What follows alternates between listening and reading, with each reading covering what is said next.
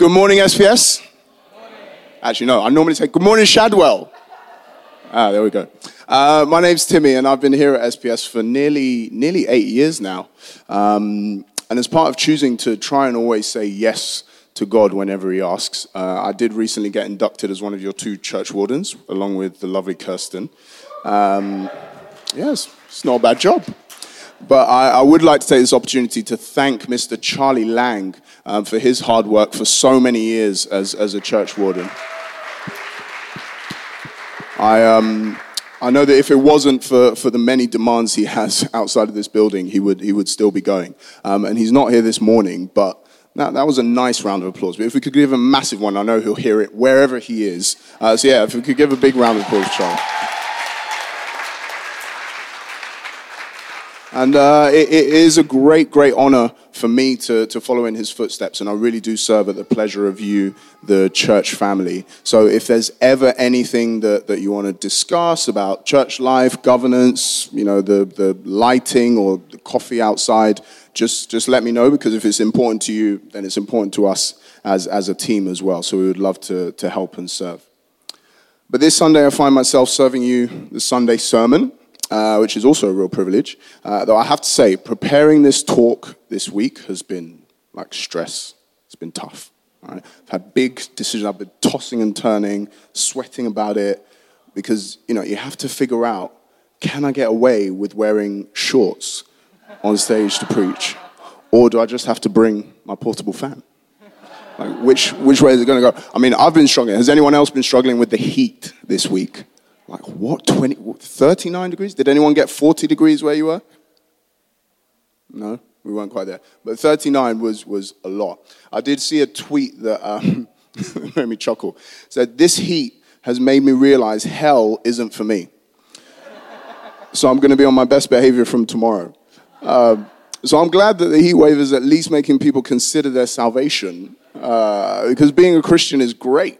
And, it's interesting. I mean, what do you guys love about being a Christian? Just shout some out. What do you love about it? Why is it quiet?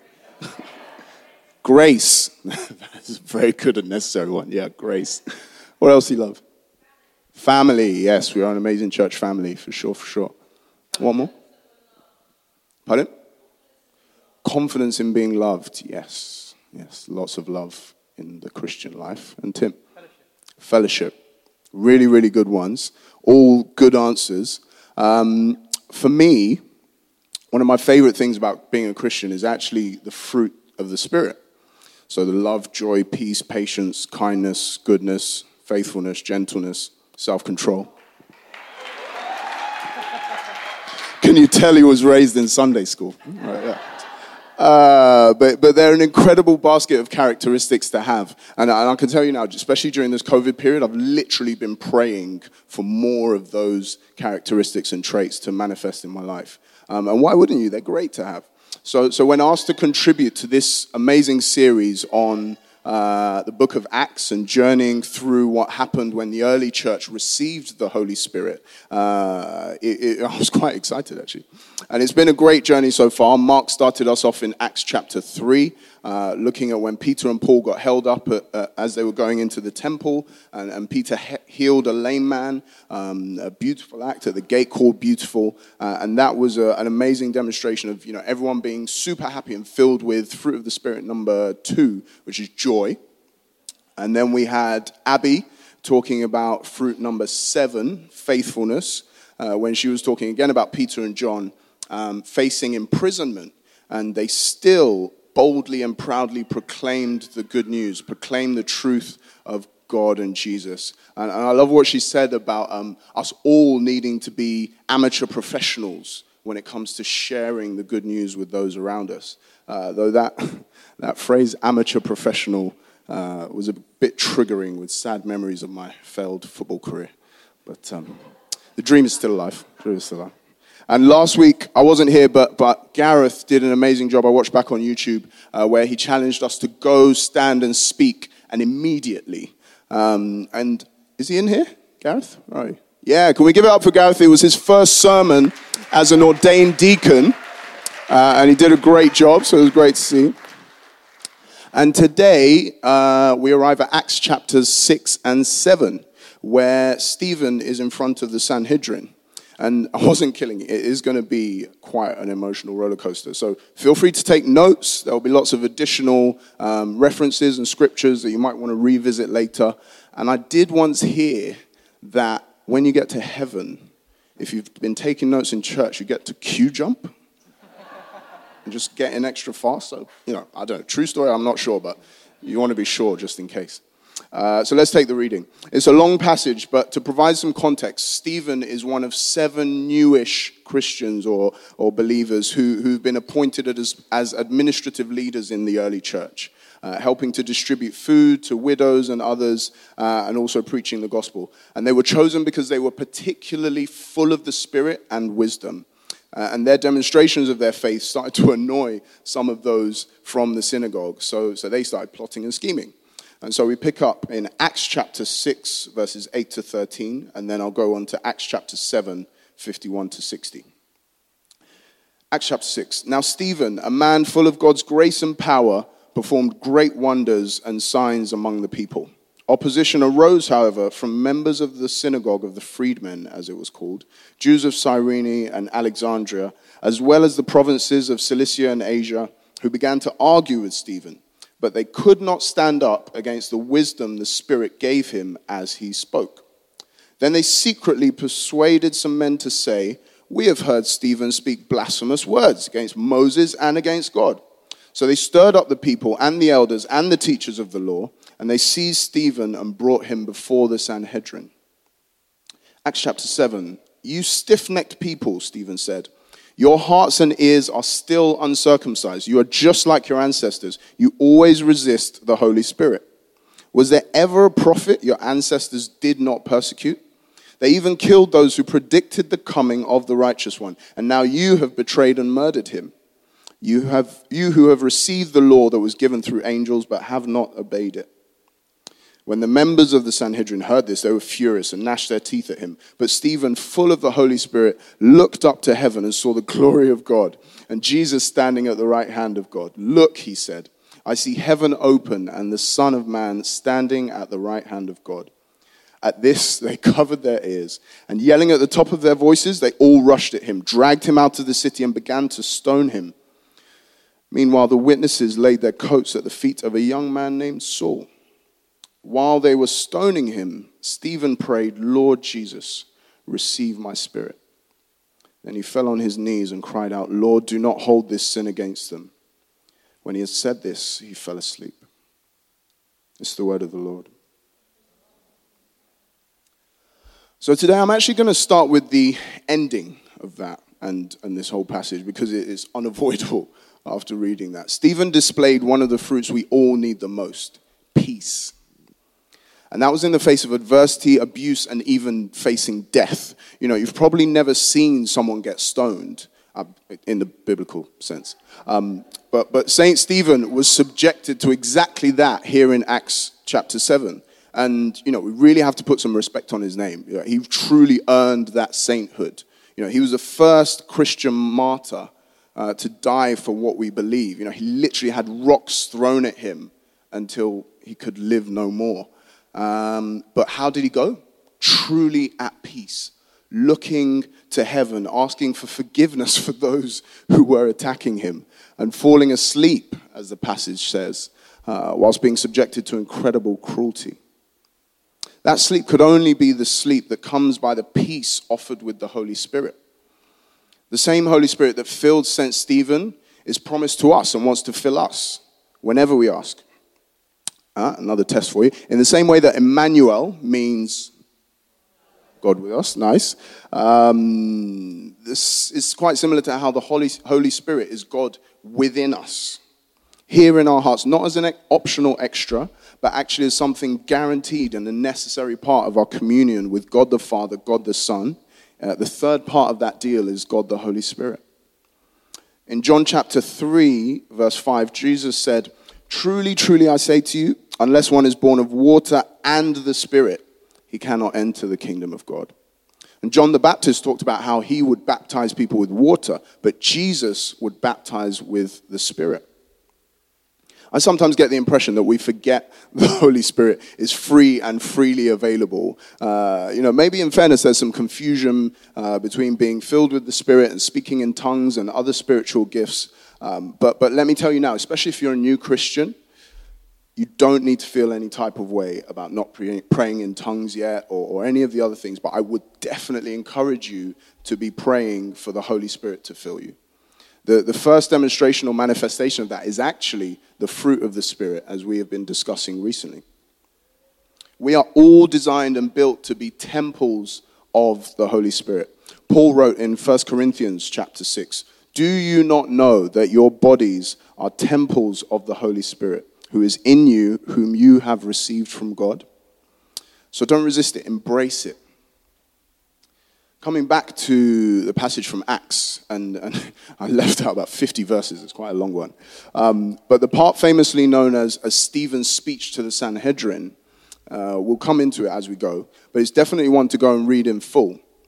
Because the Sanhedrin were the council of Jewish people who would hold tribunals at the temple in Jerusalem, particularly when someone had said anything questionable about the word of God, and it was a place where they would then be brought to be challenged on what they were trying to preach. And it's indeed a place where Jesus was challenged. Jesus faced the Sanhedrin before he was crucified. And here again, the salvation story was being questioned, so Stephen needed to step in and answer. So he faced false accusations and found himself being called to explain things that he hadn't actually even said. But instead, he took the opportunity to take all of those in the room on a journey through the Israelite history from Abraham to Moses and the Exodus, right up to, back to Joseph and Egypt, then Moses and the Exodus, and then mentioned Solomon and David as well. Because he was trying to make them see that although symbolic and very important, the temple in which they were meeting was not the only place that God wanted to meet with his people. If you think about creation, God wanted to walk in the garden with Adam. All he ever really wanted was to live in them and be close to them. God in all his glory appeared to Abraham and made a promise that his descendants would outnumber the grains of sand on the seashore. He met with Moses at the burning bush and told him he needed him to bring his people out of captivity. Literally in the middle of nowhere, God was appearing to people to tell them the truth. He didn't need a temple. And even now, we gather in this amazing church. But this building is not the temple. It is a beautiful place for us to come together and fellowship and be a family together. But it's as a community that we can draw closer to our Heavenly Father collectively. You and I are the temple, the place where God wants to dwell. Amen? And so reading from verse 48, Stephen was saying and quoting, "However, the Most High does not live in houses made by human hands. As the prophet says, 'Heaven is my throne, and the earth is my footstool.'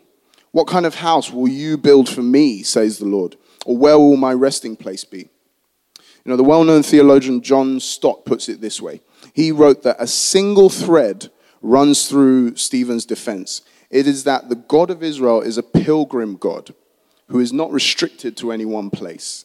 If he has any home on earth, it is with his people that he lives.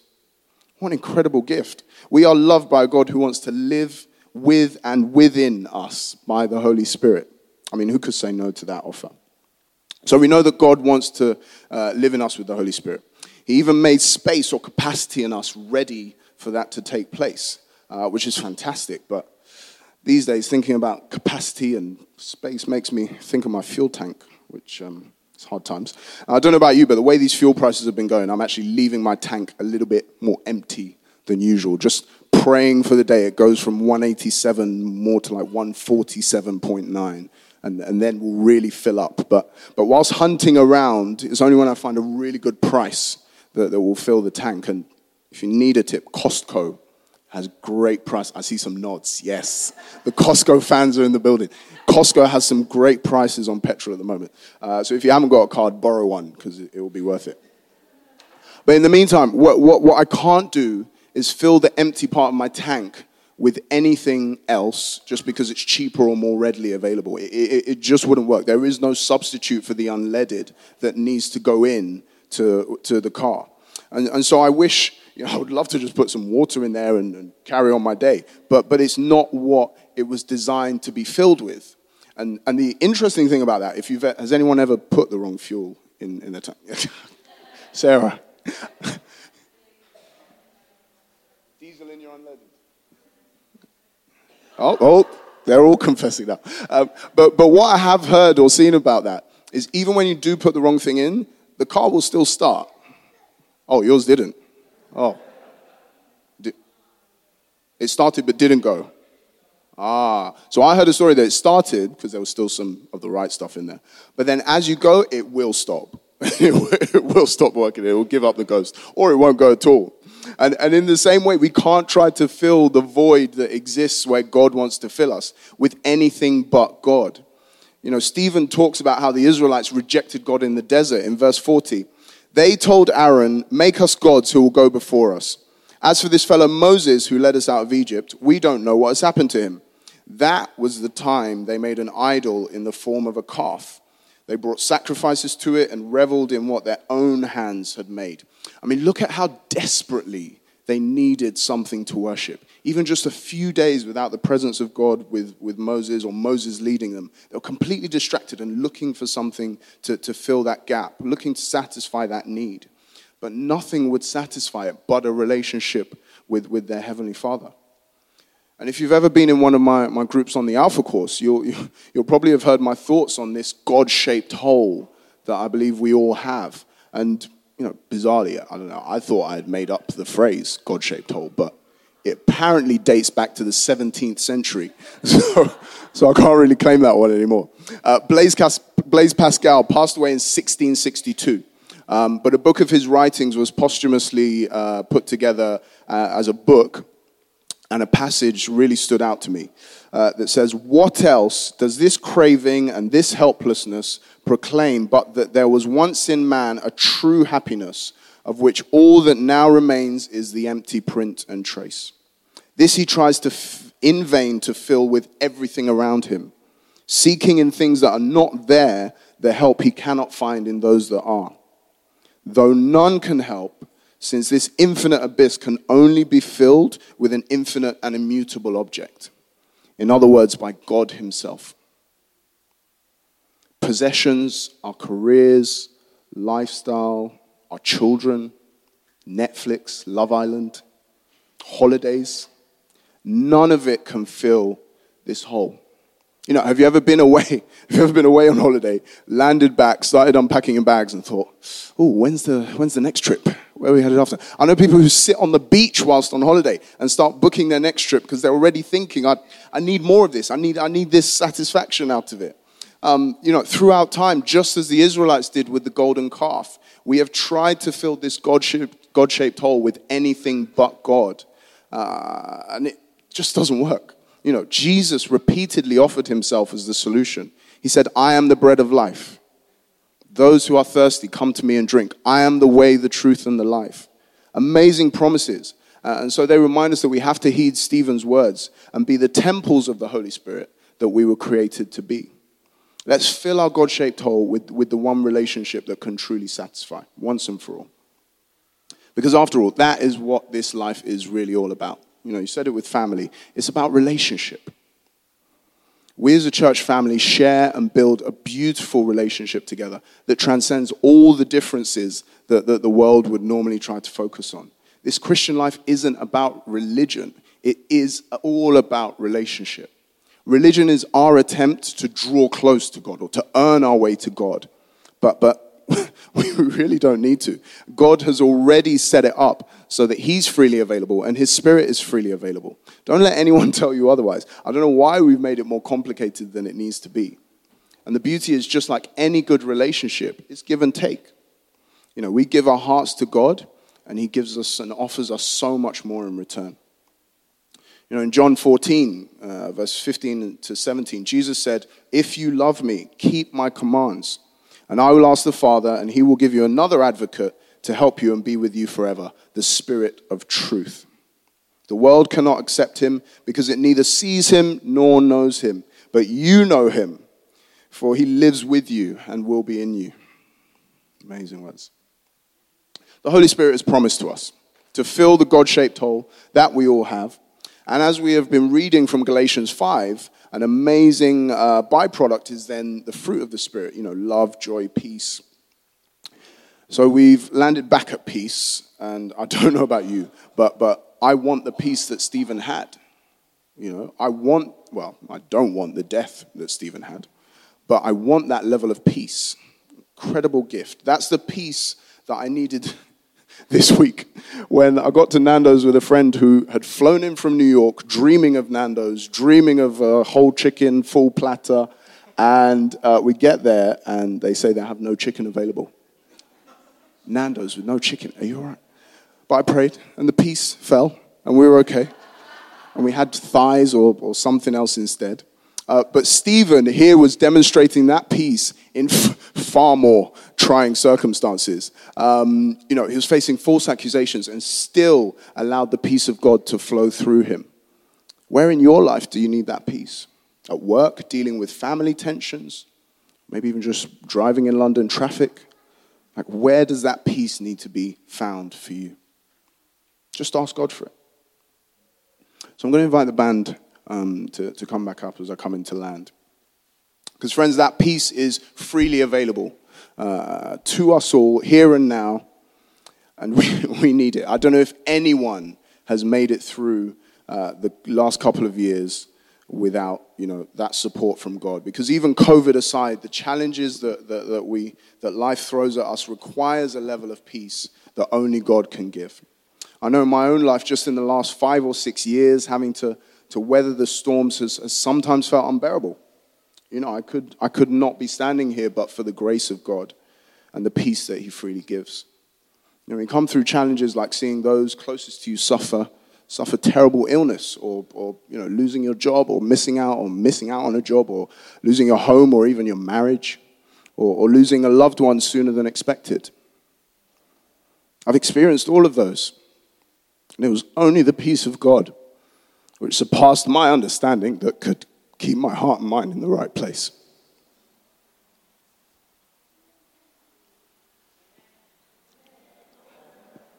My brother was 18 years old when he suddenly passed away in 2015. And we didn't get to say goodbye.